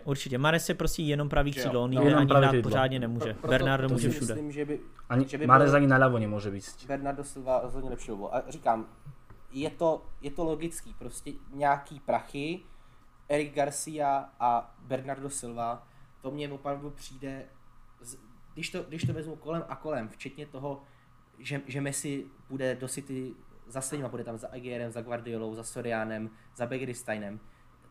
Tady to do sebe jako krásně zapadá a dává to největší smysl. A s tím, že Koeman evidentně chce dát teď prostor Griezmannovi, nevíme, jak to dopadne s Coutinhem, Dembele asi taky zůstává a hodně se čeká od toho Trinka. Bych právě bral spíš Bernarda Silvu, u kterého je možnost, že by mohl nejenom tvořit konkurenci na pravém křídle, byť třeba ne tak dobrou jako Mahrez, ale mohl by tam tu konkurenci tvořit díl a hlavně by mohl hrát i na jiném postu, pokud by to bylo potřeba, pokud by Barcelona hrála třeba například potom 4-2-3-1 nebo to, že jo, jakoukoliv jinou taktiku než 4-3-3. Jako já osobně si to, neříkám, že si to nedovedu představit. Bernardo je famózní fotbalista po individuální stránce, já ho prostě miluju, on je dokonalý hráč, ale za mě osobně v momentě, kdy v týmu bude Coutinho, tak už nepotřebuješ Bernarda, protože oni jsou typově hodně podobný, jenom s tím rozdílem, že jeden je levák, druhý pravák, ale mít v týmu oba je pro mě, až si ani nedovedu představit, že by hráli oba najednou. Jo, tak ten Coutinho je tam furt neznámá v celý té rovnici. Presne tak. Ale zase si říkám, že pod Koemanem vlastně nebude tam Messi, mohl by dostat jinou roli, kdyby hrál tu desítku a neměl by tolik defenzivních úkolů, tak by to pro ní taky mohlo být jako něco jiného. A já jenom jakože už to jako končím jenom z toho pohledu, že za mě, když už budeš chtít nahrazovat Messiho, tak to je ten můj primární point. Nebo takhle, budeš tam chtít nějakýho top hráče, tak tam za mě nechceš hráče, který může naskočit na víc postech, ale radši jednoho, který ti sice nastoupí na jednom postu, ale na ten post potřebuješ nutně posílit a potřebuješ tam fakt top hráče, takže radši tu jako kvalitu, která sice na jednom postu, ale na tom postu, kde vlastně nikoho jiného nemáš. Máš tam jenom Dembeleho, jediný, kdo bude moct hrát vpravo a ten je většině zraněný, že na toho se nedá spolehnout. No. Nebo případně vlastně Fati může hrát i zprava. No. A Trincao nová posila Barcelony. Tak ten je primárně doleva, ne? Trincao je taky doprava, no. Aha. Vyslovene práve, že on hral 95% zápasov v Benfique alebo v Brage. No proste v portugalskej lige odohral 95% zápasov práve krídlo. OK, no tak to trošku mění to, co jsem chtěl celou dobu říct. OK, tak v tom případě jsem taky pro Bernarda, protože já jsem žil v tom, že Trincao je levý křídlo celou dobu, že on je doleva. Odohral práve krídlo podstatnou, vlastně celou sezónu hrál práve krídlo. OK. Tak v tom případě to mám stejně, taky za mě Bernardo jednoznačně, je to lepší fotbalista. Pokud je pravý křídlo vyřešený, tak jsem na tom taky tak, no. A myslíte si, že existuje reálne varianta, aby sme sa dočkali niečoho takého, že Messi pôjde do PSG, ktorý je vlastne tretí taký najväčší adept na jeho podpis, aj keď to City vyslovene vedie, a že by šiel Neymar nejakým opačným smerom? Nehovorím, že vo výmene, ale možno v nákupe. Práža? Možnost to určitě je a není úplně nereálná za mě. Letos si myslím, že to možnost není. S tím, do jaký pozice se postavil Koeman. Messi by do Paříže podle mě stejně šel, jenom pokud by tam mohl hrát s Neymarem. To si myslím, že by byl jeden z jeho požadavků. A hlavně ale si nemyslím, že by Barcelona chtěla Neymara, nebo že by Koeman chtěl Neymara tak moc. Že opravdu by to spíš byl problémový faktor. Otázka, má by tam Koeman také slovo? Těžko říct, ale... Podľa mňa tréner Barcelony nemá takú pozíciu v týme, že on si vyslovene hovorí, koho chce. Těžko říct, jak to dopadne z hlediska historického nebo z hlediska těch let, kdy je u kormidla Bartomeu. Víme, že asi ne. Domníváme se teda, že ne. Za mě asi určitě. Určitě. Teď to ale vypadalo, že by tu pozici mohl mít silnější a právě v návaznosti na to odvolání Abidala se hned psalo, že Koeman bude mít volnější ruku Myslím si, že Bartomeuovi ani nic moc nezbývá, než tomu trenérovi tady v tom vyhovět, ale stejně se zatím ještě nic z toho, co se napsalo, neděje. Takže těžko říct, o čem si to budeme povídat příště. Ja to poviem takým štýlom, že podľa mňa, ak by tam bola šanca podpísať Neymara, tak aj keď niečo slúbil Kumanovi, tak v prípade Neymara by to porušil. Souhlasím, no. Pretože je to Neymar. A vieme, prečo jeden Neymar odišiel do PSG, chcel trošku vystúpiť z tieňa Messiho. Teda by sa vrátil do Barcelony, Messi by tam už nebol a bol by vo svojej Barcelone. Proste ak aj má Koeman nejaké požiadavky, voľnú ruku a tak, ako náhle podľa mňa by mal Bartomeu šancu podpísať Neymara, tak možno by sám vedel, že toto je ten hráč, ktorým zavrie všetkým hubu aspoň a pol roka. Je to možný, nicméně... No dokým ho neodvolajú v januári, vieš, v januári skončí tak či tak, ale chápeš ma. S tím, jaký má Barcelona v současnosti problémy s přestupama, by Neymar ty problémy si myslím ještě prohloubil, protože by to zase bylo o tom, že by Barcelona musela plánovat přestupy hráčů, se kterýma podle mě teďko neplánuje. A už tak má spoustu práce, kterou v žádném případě nemůže stihnout do konce přestupového období. Mhm. Ale tak samozřejmě jedna z variant to je svoji logiku. Tak za mňa je to variant, ktorou sa Neymar sa kvalitatívne najbližšie blíži. Logiku to svoji určitě má. No, má to daleko větší logiku, než přivádět ho, než kdyby se přiváděl před rokem nebo před 2, kdy byl Messi naštvaný kvůli tomu, že Barcelona neudělala všechno pro to, aby Neymara přivedla zpátky. No to údajně byl jeden z těch největších důvodů, proč Bartomeu Messimu takhle na nervy, že Bartomeu se tenkrát snad inkognito vydal do Paříže a vrátil se s tím, že hele Leo, sorry, udělal jsem všechno, ale nepustí ho. A potom Neymar volal Messimu s tím, že ví, že Barcelona všechno neudělala. V té době podle mě Messi mohl být naštvaný, jak chtěl, ale reálně si myslím, že skoro nikdo nechtěl Neymara za každou cenu. Byl to hráč, který za nějakých podmínek odešel, pak se ještě s klubem soudil. Reálně v té době Neymar neměl přicházet za každou cenu. Tenkrát to dávalo určitě menší smysl, než přivádět Neymara teďko. Mhm. OK, ty si inak, Honza, načrtol tú tému, že respektíve ja ju tak trošku ešte viac podtrhnem. Vyjadrenie Bartom... No pojď, Luky, keď tam ještě chceš skočiť. Ne, jenom mě rozesmál slovní říčkou, povedla se. OK. Vyjadrenie Bartomeua. Kto nie je na predaj? Leo Messi. To je samozrejme starší výrok.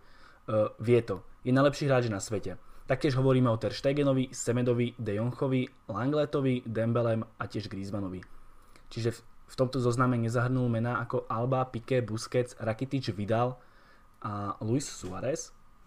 No a my sme ešte niečím predtým, ako prišiel Práža do našej Discordovej skupiny, riešili, že ako chce Barcelona zvládnuť tak veľkú obmenu kádru s tým, že im ešte odíde Messi za tak krátky čas, pretože vieme, že sezóna štartuje v Španielsku 23, ak sa nemýlim. Neviem dátum, ale určite to bude niekedy ešte v septembri a reálne sa bavíme, že odchádza Messi, musíš ho nejako nahradiť. Okrem Messiho máš kopec problémov v tíme. Ako to zvládnuť tak, aby Koeman nevyletel ešte v novembri a aby sa ešte tá kríza viac tým pádom neprehlbila? Je to podľa vás možné? Lebo podľa mňa táto situácia koronová tomu moc nepridáva. Jednak nepřidává, ale já bych tomu dodal, můžu jenom že... maličkou poznámku. Teď jsem ověřil to, sezóna skutečně začíná za 14 dnů, už 12. září, jo? Jenom pro diváky, posluchače. No vlastně diváky, posluchače. A to je všechno. Jo. OK, děkuju. A já bych k tomu výroku jenom dodal, to neznamená, že všichni, kteří nebyli jmenovaní, odejdou. Samozrejme, že nie. Ale bavíme sa o veľkej obene kádu, ktorá jednak musí prísť a jednak sa asi rysuje. Mm-hmm. S tým, že odchádza Messi. Jo, to je proste tak veľa problémů. Jo, určitě. Jako velká obměna to bude určitě, ale nevěřím tomu, že odejdou všichni tam. Spíš to je na ten styl, že tyhle hráči jsou k dispozici a pokud někdo chce, tak může. Určite áno, tak som aj nechcel povedať, že teraz odídu úplne všetci okrem týchto 8 alebo koľkých menovaných, ale každopádne keď ti odíde Suárez, odídu ti hráči z lavičky, odíde ti Alba, vieš proste, že aj tak lavička sa ti trošku oslabí, tie možnosti v týme, teraz vieš, že proste odíde ti Messi, nedostaneš za neho ani cent, ty kokso, a musíš niekoho nakúpiť, proste je to zložitá situácia a pri tých ambíciách, očakávaniach Barcelony ja si neviem predstaviť, aby Barcelona v ďalšej sezóně niečo veľké dokázala. Jo. To by muselo být... Je to extrémně složitá situace, až za mě jako neřešitelná. My jsme to, vlastně bavili jsme se o tom na minulém podcastu, vlastně i Honza to říkal, že vlastně tahle situace je neřešitelná, že tam prostě musí přijít problém. Akorát přišel dřív, než jsme čekali, přišel už letos. No ale prišiel asi v najhoršej možnej situácii, lebo dajme tomu, ak by sezóna skončila v máji, a mohlo by sa to nejako riešiť do toho augusta, tak povieš si OK, že prišla veľká obmena kádru, možno to nesadne. Ale reálne sa teraz bavíme o 2-3 týždňoch. OK, prestupak je do konca októbra, ale proste tam tí hráči len budú pribúdať a budú naskakovať priamo do tých súťažných zápasov. Proste prvýkrát sú v týme a už tam naskočia toho súťažného zápasu. Že jednak ten problém prišiel a jednak přišel asi v nejhorší možné situaci plus do toho Messi. Jako to momentálně nechceš. Je to extrémně složitý a já jako nikomu jako nezávidím momentálně s vedením Barcelony a ten, kdo tam přijde jako nový sportovní ředitel, tak bude mít tak extrémně těžkou práci, že mi ho bude až líto.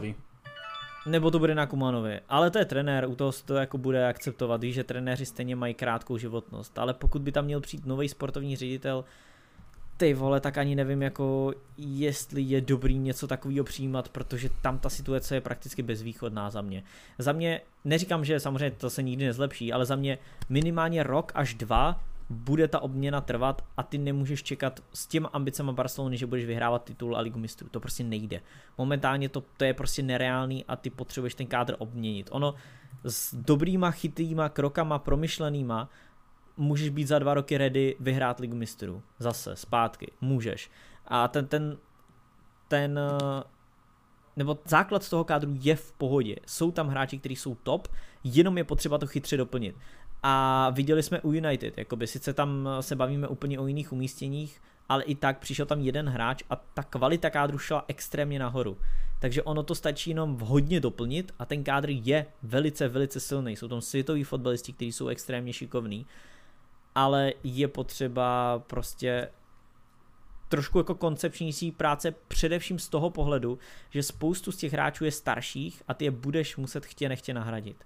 A to podle mě není možný zvládnout ani za rok a už vůbec ne za 14 dní. A len sa pozrieme na to, keď odišiel Realu Ronaldo, čo sa stalo s Realom. Nehovorím, že to bol nejaký dlhodobý výpadok, ale tých problémov mal Real podstatne menej, keď odchádzal Ronaldo, ako má Barcelona, keď odchádza Messi. Jo, souhlasím. Tam ten prirodzený výpadok proste musí prísť. Pozrime sa na odchod, OK, bol to manažer, pozrime sa na odchod Fergusona, ktorú môžem prirovnať akože obrovskú personu, a takisto ako bol Ronaldo a Messi pre tie kluby. Odišiel, problém. Odišiel Ronaldo, problém, ale vieme, že proste Real on má nejaké tie finančné prostriedky, že to proste nebude taký dlhý škandál, ale Barcelona opäť už má sám o sebe strašne veľa problémov, plus do toho ešte musí riešiť Messiho. To je za mňa... A ešte do toho pozrime sa, ako tie problémy oni riešia.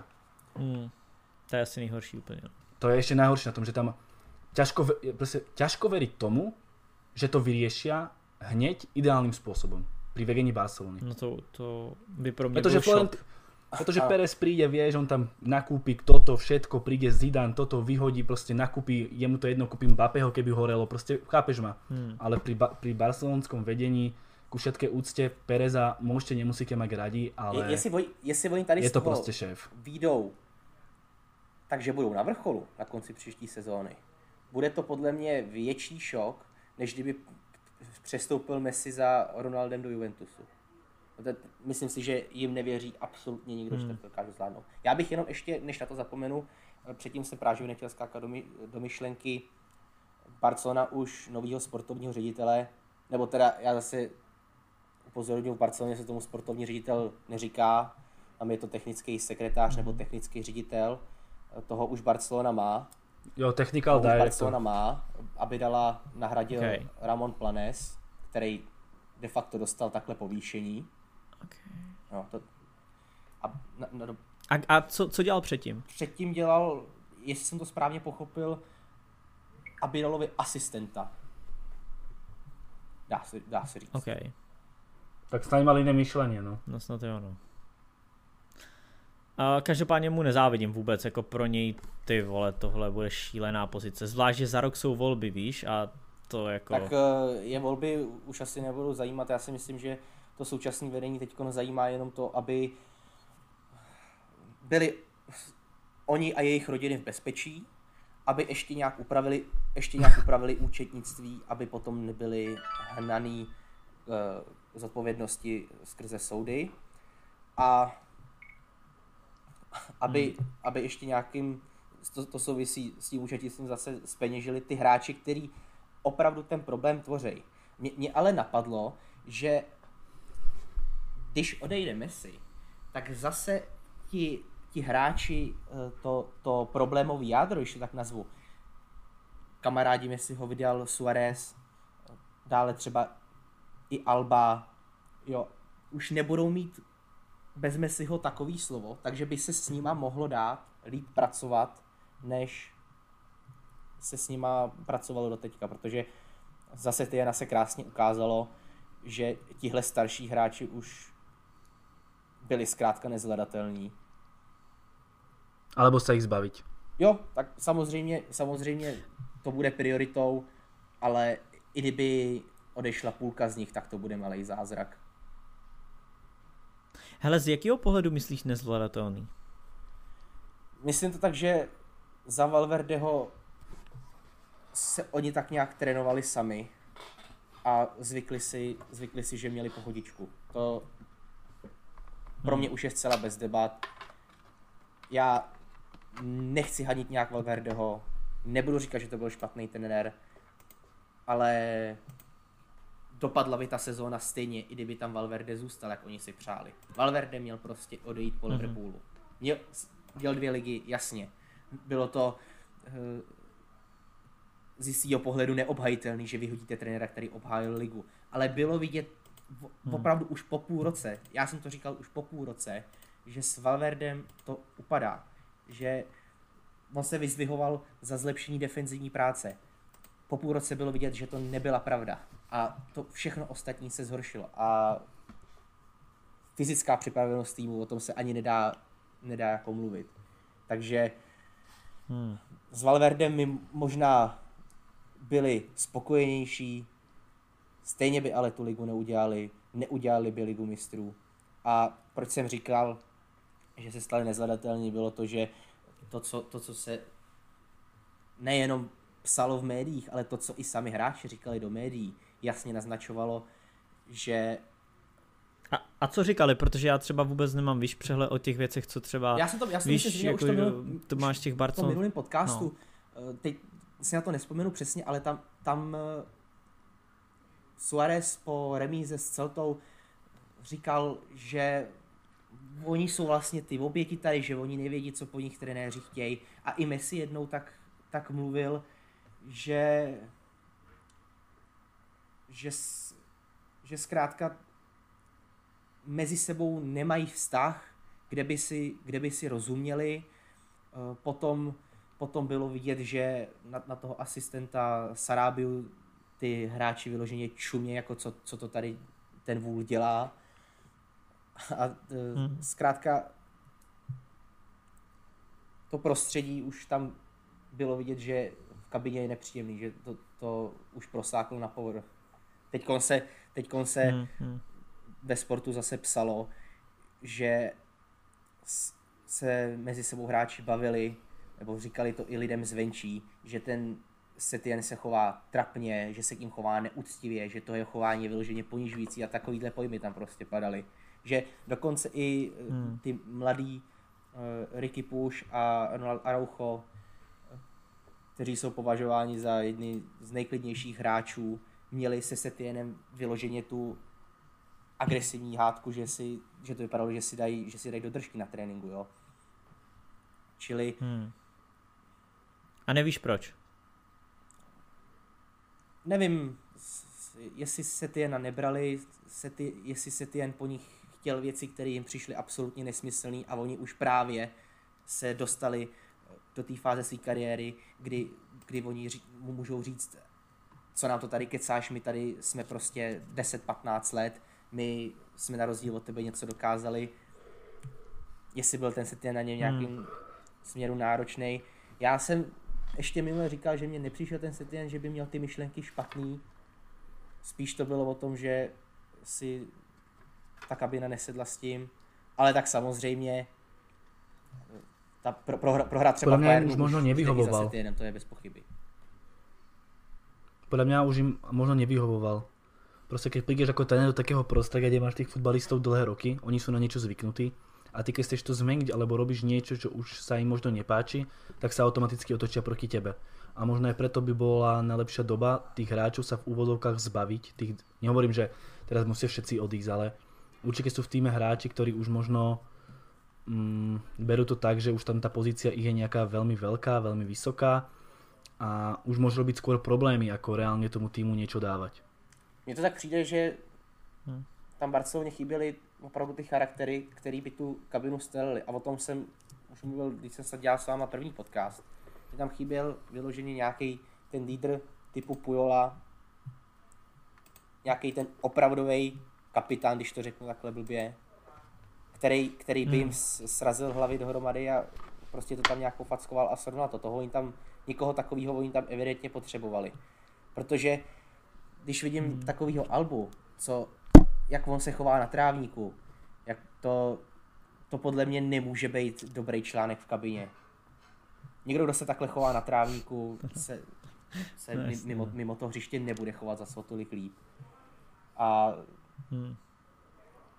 pak je tam ta otázka taky těch Messiho nároků. Jestli on už přerost ten klub. Ostatně viděl jsem podcast nějaký krátký a tam ten moderátor dělal anketu, jestli si posluchači myslejí, že je Messi víc než Barcelona a 91% těch posluchačů odpovědělo, že ano. A pokud Messi sám už dostal takovejhle pocit, že mu chybělo to, co měl za Laporty, kdy si tam všichni plácali po zádech od Begeristana, sportovního ředitele, přes Guardiolu a že Laporta prakticky naslouchal Messimu v tom, co se bude dít na přestupovém trhu a tak dále. A teď to Messimu chybělo. Je otázkou, jestli by to z Messi nikam vedlo. Tady z toho pohledu právě říkám, že přebudování Barcelony by nebylo možné, pokud by Messi zůstal. Pokud Messi by stejně si kladl podmínky typu dejte Suárezovi tady tu smlouvu, o kterou si řekl. To prostě nemůže být zdravý a no jasně. To starý jádro všichni víme, že byl problém. Čili pokud to starý jádro se postavil kolem Messiho, pak není jiná možnost. A tady ještě poslední věc, teda co mě hodně překvapilo, to možná jako námět potom k diskuzi do komentářů bych dal, že Setien byl údajně tlačený z vedení k tomu, aby ti nejzkušenější hráči hráli. Že chtěli sami ti nejzkušenější hráči Setien dát prostor právě těm mladším jako push, proto oni potom nebojovali s Bčkem, že jo, o postup do sekundy a Setien se je nechal, přesto oni v těch posledních zápasech nehráli. A Setien tím, že potom už byl pod takovým tlakem, tak povolil a dohrál tu sezónu s těma nejzkušenějšíma, co měl. Což údajně se taky nelíbilo, tak jestli to ti hráči brali jako nedostatek vůle toho trenéra nebo nedostatek nějakého charakteru. Jinak s tou anketou dáme ji do toho podcastu. Dáme tam, snad na to nezapomenou, dám tam anketu, jestli si lidi myslí, že Messi je víc než Víc než Barcelona, nebo co si myslí, že i takhle, jestli Messi už přerostl Barcelonu, tak jsem se dal, jaký budou výsledky té ankety, dáme to tam taky. Schválne mám tu ešte asi poslednú vec toho podcastu, len takú otázku na vás, že ako si myslíte, že bude vyzerať základná zostava Barcelony v nadchádzajúcej sezóne? OK, nehovorím, že možno v tom prvom zápase, ale možno po skončení prestupáku. Vie si to vôbec tipnúť? Ter Stegen samozřejmě byl to jeden z těch hráčů, jeden z těch mála hráčů, kteří se ještě snažili najít společnou řeč a bylo vidět, že on je z té druhé skupiny, ta kabina se polarizovala a on je právě asi lídr té části, která se snažila najít tu cestu, proto nepochybně on bude i lídrem v dalších letech a samozřejmě jeden z toho brankářů tam není o čem. Napravo chtělo by to samozřejmě nikoho lepšího, ale pokud zůstane dvojka Semedo Roberto, nebudu s tím mít žádný zásadní problém. Mám ty hráče docela rád, přijdou mi fajn v tom smyslu, že se dá vybrat jednou ta defenzivnější, jednou ta ofenzivnější varianta, takže tady Barcelona tam bude mít daleko větší problémy, čili Semedo Roberto napravo, dejme tomu, zůstanou. Legle taky, na tom se taky bude stavět. Pravděpodobně zůstane i Piqué. Já si právě myslím, že je to dobře, že Piqué zůstane, protože mně přišlo, že pracoval neustále, že i když byl taky v tom jádru, přece jenom se snažil s tím něco udělat, což dokreslilo i to jeho vyjádření hned po té prohře, že kdy byl ten první, který položil tu hlavu na ten špalek, což se mně hodně líbilo a myslím si, že takovejhle hráč by v tom týmu ještě měl zůstat. Nalevo já už bych Albu prostě odstřelil. Vypadá to, že on už se nesebere herně, nebude tam mít Messiho, což byl jeden z nejlepších prvků v jeho hře. Myslím teda tu spolupráci s Messim a opravdu to jeho chování mě nutí si říkat, že i když on je lepší než Firpo, že by možná bylo lepší, kdyby teďkon odešel, nechal se tam ten Firpo a pokusí se tady někoho přivést. Záloha bude stát na De Jongovi, o tom není pochyb. Údajně se posune na místo Busquetse, na post toho defenzivního záložníka, že už opravdu bude hrát. Ne tu osmičku, nebude se z ní Barcelona snažit dělat osmičku. Pak v záloze pravděpodobně bude dostávat dost prostoru Push, ale stále si myslím, ta záloha, tam jsou dva otazníky vedle De Jonga, s tím, že jeden je tak z poloviny už vybarvený Pushem, druhý těžko říct, jestli by Koeman vůbec do toho šel s tím, že tam bude mít Aleňu, De Jonga, Puže, za ně případně Busquetse a Pjaniče ještě nějak. Možná to vyřeší setrvání toho Coutinha. A útok se mi jeví takhle jasně. Jenom otázka do té zálohy otázka. Dovedeš si představit Puše a Coutinha a za nima De Jonga, nebo je to až moc ofenzivní? Že já třeba to Puše nemám tolik nasledovanýho, víš, takže moc nevím, jak přesně hraje. Puš se dokáže věnovat defenzivní práci, ale furt je to hrozně mrňavý hráč a já si myslím, že to by byl problém právě takhle v lize mistrů, když tam nastoupí nějaký fyzický tým. Kdy je tam potřeba někoho buď tak strašně přehrát technicky, což se dřív v Barceloně dařilo, a nebo tam někoho, kdo se dokáže silově tady těm hráčům vyrovnat. Je teda pravda, že proti Bayernu tam byl z tohohle důvodu vydal a ten tam nakonec celý zápas jenom běhal za míčem, ten tam neudělal absolutně nic. Musel bych to vidět takhle, dovedu si to asi představit, ale nemyslím si, že by si to dovedl představit Koeman. Nemyslím si, že to takhle dopadne. No v útoku každopádně teda bude hrát prim Griezmann a vedle něj se budou točit Dembele, Trincao, Fati. Je asi jedno. No, Dembele s Fatim asi spíš nalevo, Trincao napravo. Ale těžko říct, kdo z nich se dokáže nějakým způsobem chytit. S tím, že vlastně ty jsi udělal tu sestavu, ale nemáš tam žádný posily. No. Pokud se nepodaří koupit nějakýho top útočníka, asi by bylo dobrý, aby Suárez zůstal. Nevím, ale jestli on ještě bude chtít zůstat, protože teď se asi právě může být cítit poškozený, když mu klub po telefonu oznámí, že už ho tam nechtějí a že s ním chtějí rozvázat smlouvu, takže pokud mluvili jsme o Lautarovi, což s odchodem Suáreze a Messiho by dávalo teď ještě větší smysl než kdy jindy. Jinak... Ja do toho skočím trošku. Rozprávaš o príchode útočníka. Nemyslíte si, že práve ak Messi odíde, že by mal Griezmann ostať? Jo, však taky jsem nezmiňoval to, že by měl Griezmann odcházet, ale... Ale vieš, keď kupuješ útočníka, tak automaticky toho Griezmana opäť niekde vytláčame? Nemyslím si, že by to musel být tady ten případ.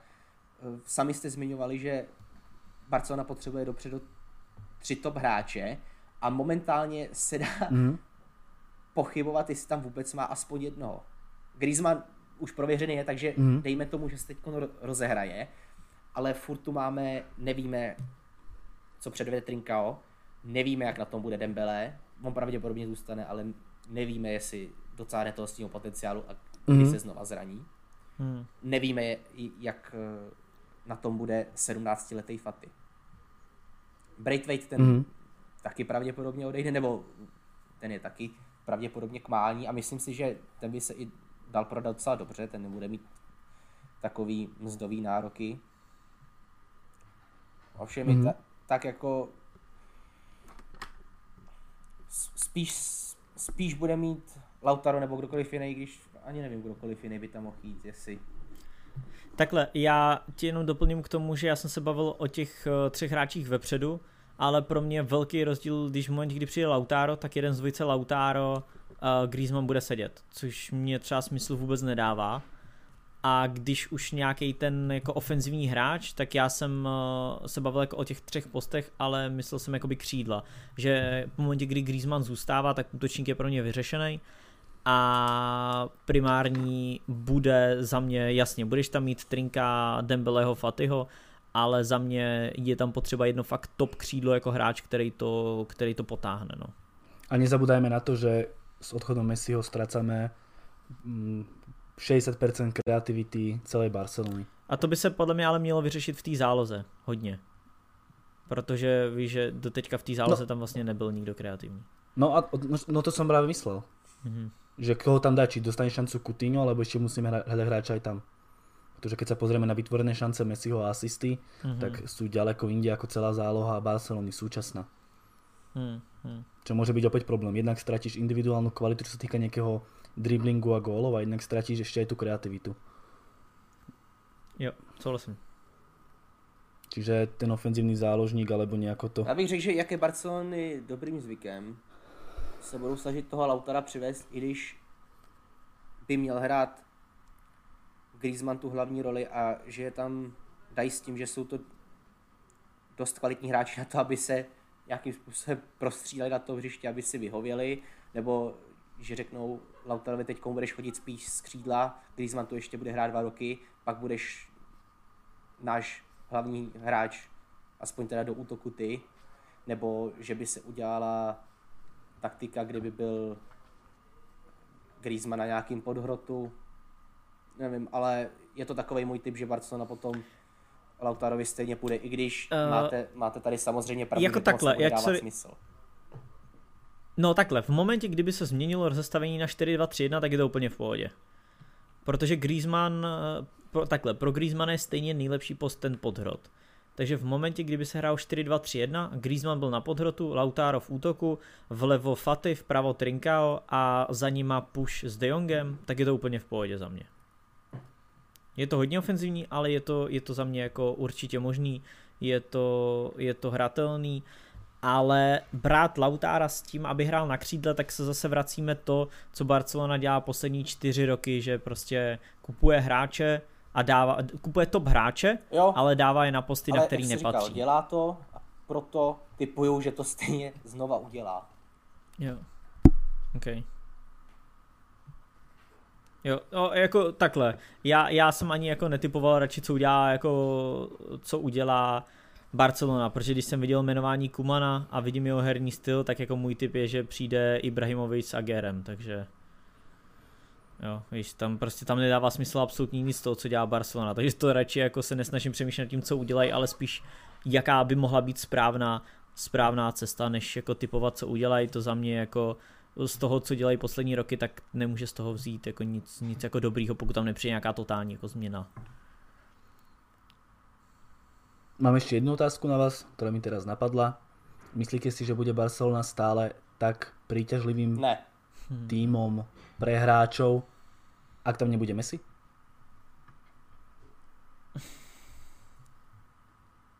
Luky, môžeš ty? A jakože jo, ale ne tolik.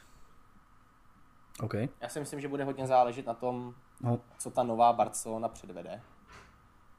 Pokud se ukáže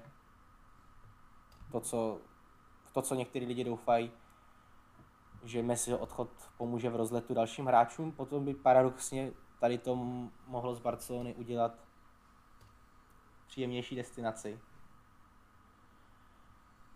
Ale bylo by to podmíněné opravdu tím, že by nejen ta Barcelona musela dobře hrát, musela by i něco zase vyhrát. Nemyslím si, že někdo bude chtít jít do Barcelony, která po letech úpadku přišla o nejlepšího hráče a potom by se ukázalo, že je tak v háji, že bojuje o ligu mistrů, že si může zdát o nějakým úspěchu v lize mistrů. No. Proto jak říkal Práža, asi jo i ne. Za mě spíš ne. Navíc ještě ta otázka těch financí. Za mě to bude asi... Jo, uvolní se velké množství financí. Navíc pokud odjede Suárez a další. Ale zase nebude Barcelona atraktivní pro sponzory, nebude atraktivní pro fanoušky. Nebude mít takový příjmy, jako měla teďkon. Na druhou stranu ty smlouvy už jsou teďka nastaveny na nějakou dobu, ne? A pokud teďka nekončí, víš, nějaká ty smlouvy jsou nastavený a pochybuju, že tam je doložka, pokud odejde Messi, tak končí spolupráce, víš? No to samozřejmě. Říkám, vlastně... Já vycházel z toho, že Barcelona už předtím udělala Papa Suárezovi, který taky stál nemalý peníze. A teďkon ta zdaleka největší položka pravděpodobně taky odejde. Ale právě, že... Ne, já jsem to myslel z jiného pohledu, já jsem to myslel z pohledu těch smluv, jako to je jednoznačný, že se uvolní peníze na plat, to je jako obrovský, neuvěřitelný až, ale spíš jsem to myslel z toho pohledu, že ty sponzorské smlouvy, o kterých si říkal, že ty sponzoři třeba nebudou mít takový zájem, tak podle mě ty sponzorské smlouvy už dneska jsou podepsané na několik let. A tak nějak se nepočítalo. Vyslovene by tam musela byť doložka. Tak. V prípade, že Messi odíde, tak sa znížia alebo niečo tým štýlom.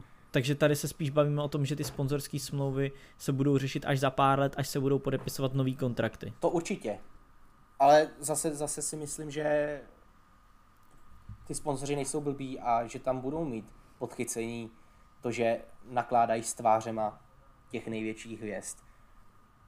A není to ale třeba jenom otázka těch hlavních sponzorů, bude to si myslím otázka i nějakých vedlejších a je celku jedno, jestli to nastane za 3 roky, až skončí některé ty smlouvy, nebo za 2 roky, nebo kdy, ale prostě i tady to se projeví. Já jsem to bral spíš z toho pohledu, že v momentě, kdy ta smlouva bude končit za 2 až 3 roky, tak má teďka Barcelona 2 až 3 roky, aby se vrátila na tu právě přestavbu toho kádru a aby třeba za ty 2 roky bojovali o ligu mistrů klidně. Teoreticky ano, to jo.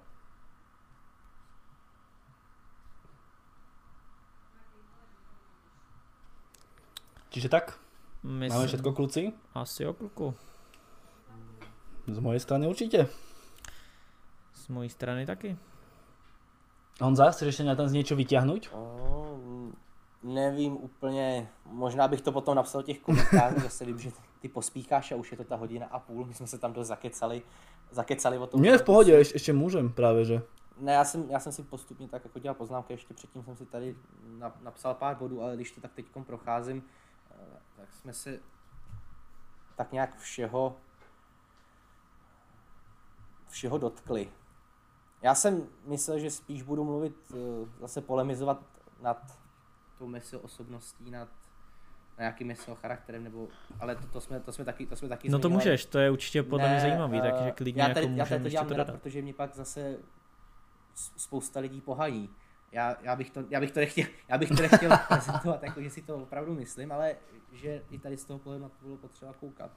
Ale jenom teda ve stručnosti, Pojď ještě.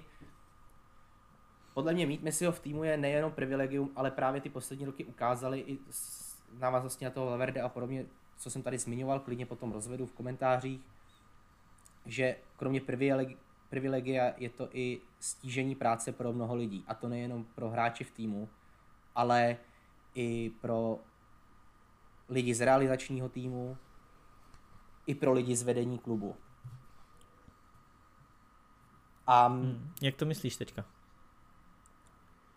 musí se ten tým právě do jistý míry stavět kolem toho Messiho, musí v kabině panovat vztahy, kterými si mu vyhovujou, musí tam zřejmě být trenér, který Messi mu vyhovuje a podobně. A dělat něco takového, pokud hledíte i na jiný projekt, což musíte ve vedení Barcelony, protože žádný hráč by neměl být víc než klub.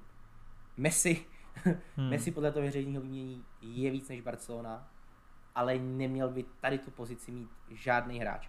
A proto Bartomeu sice ty další projekty taky s ovlivněním i tady toho asi do jistý míry podělal, ale já si myslím, že správnej, je to jedno, jestli sportovní ředitel nebo prezident, správný manažer, někdo, kdo je nad tím hráčem v té hierarchii toho klubu, by neměl koukat jenom na požadavky toho hráče a snažit se ve všem vyhovět tomu hráči. A jestliže přišel Koeman za Messim s tím, že doba privilegií skončila, já jsem tady v tom do značné míry i na straně Koemana, protože opravdu obrození toho klubu nemůže začít, pokud tam bude zavedený starý pořádky.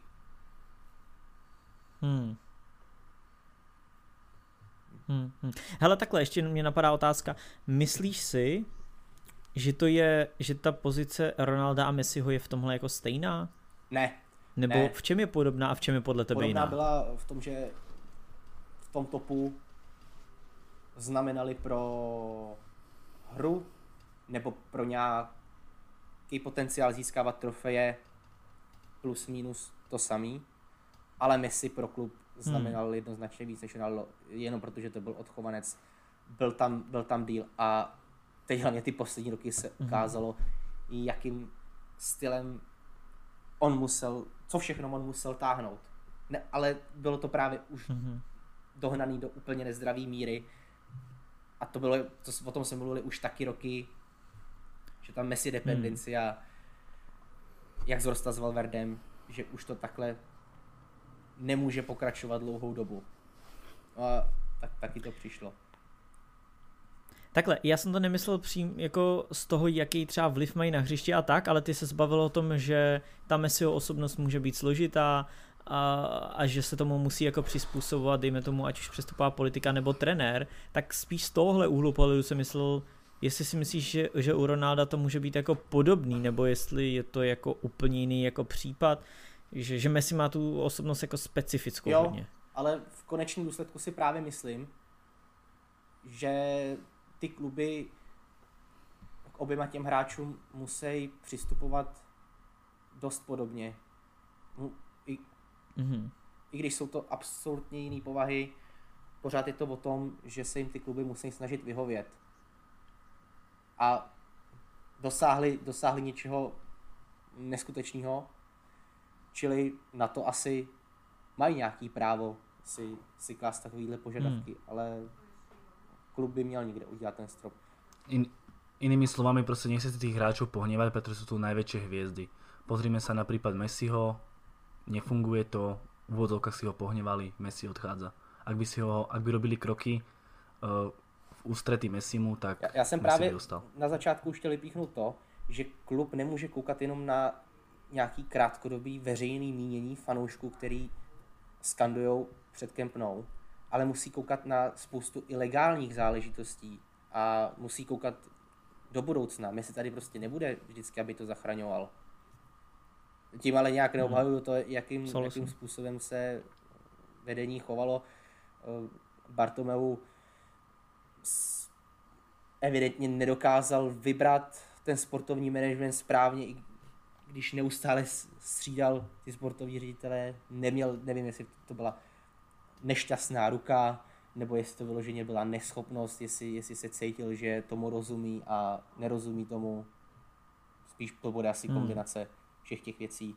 Prostě ten úpadek Barcelony začal daleko dřív než před Liverpoolem, začal už odchodem Zubizarrety, pak se otevřela propast, když odešel Neymar a od té doby těžká nezvládačka, kdy se fanoušci Barcelony nemohli divit, že je Barcelona všem pro smích.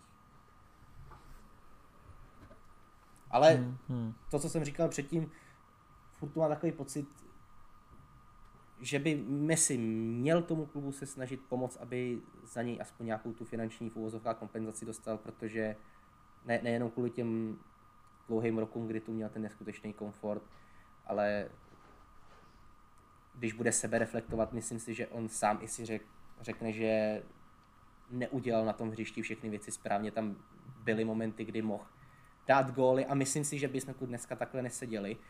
Kdyby vyloženě padlo několik gólů ve správný čas, ta Messiho frustrace by se nějakým způsobem rozmělnila. Byly to góly, stačil jeden gól proti Atletiku tenkrát, když ještě hrál Messi pod Enrikem. Stačil jeden gól do sítě Liverpoolu, stačil jeden gól do sítě AS Řím. I proti tomu Juventusu, jak dostali 3-0 tam v té odvetě, on měl 2 velké šance. Letos v obou klasikách mohl dát gól, který by byl bezesporu rozhodující a myslím si, že by potom Barcelona vyhrála tu ligu. Už jsem mluvil o tom, že Messi měl šanci i proti tomu Bayernu, mohl se hrát jiný zápas. Jo, takže tady opravdu najdu několik šancí, který Messi měl, který mohl proměnit a který by podle mě ještě znamenali, kdyby to vedlo potom k zisku třeba té ligy mistrů, že by Messi tady ten rok, byť by byl už hodně hořkej, nějakým způsobem doklepal, ale další rok už přijde nový vedení a tam třeba by to bral jako čerstvý vzduch a viděl by tu výzvu v setrvání v Barceloně. Ovšem, pokud se Messi, ty góly prostě nedal, nedopadlo to a jestli se Messi opravdu dostal do bodu, že už v Barceloně nemá možnost najít motivaci a tudíž by hrozilo, že ta jeho kariéra rychle upadne, bude pro všechny lepší, nejenom pro Messiho, nejenom pro Barcelonu, ale pro všechny lidi, kteří mají rádi fotbal, když Messi teďkon odejde, když tu motivaci najde a bude dál rozdávat radost celému světu. Pro Barcelonu samozřejmě je na celém tady tom příběhu hrozný to, že fanoušci nedostali a zřejmě ani nedostanou šanci se s Messim pořádně rozloučit. Abych řekl, že nejenom Kules si představovali Messiho odchod jako ten filmový odchod do západu slunce, ideálně po zisku nějaký velký trofeje. Ale i kdyby ta sezóna měla skočit bez trofeje, i kdyby v té sezóně, kdy Messi bude odcházet, bylo jasný, že ta sezóna skočí bez trofeje, jsme pořád doufali, že Messi dá o tom svém odchodu vědět aspoň pár měsíců dopředu, ne rok dopředu. Protože Messi by i v těch zápasech, kdyby měl titul Real, pořád vyprodával stadion, si myslím. A odcházel by potom s potleskem ve stoje nejenom 100 000 lidí na stadionu, ale opravdu milionů lidí po celém Katalánsku. Teď bohužel kombinace covidu, Bartomeu a vedení a svým způsobem i Messiho rozhodnutí, který tak asi nějak vyplynulo z toho, že na něj všechny ty roky dolehly, že si uvědomuje nějak tu svoji smrtelnost, to, že stárne. Teď to na ně muselo obrovsky dolehnout, tomu se nemůže nikdo divit. Tohle všechno nás o tu možnost rozloučení připravilo a to je na celém tom příběhu, na konci toho příběhu asi to nejsmutnější. S tím se si myslím, nejenom já budu srovnávat hodně dlouho. Já jsem ještě z těch, co zažili odchod Ronaldinha a už v té době spoustu fanoušků bylo na mrtvici, když Ronaldinho odcházel, ale Messi to je o x levelů vejš. Ronaldinho samozřejmě byl to fenomenální hráč, ale ani na té top úrovni nebyl zdaleka takovou dobu jako Messi. To se nedá srovnávat vůbec. Tady ten odchod za té situace, v jaký se to děje a s těma obavama, se kterýma se to děje, si myslím, že bude zdrcující pro hodně lidí.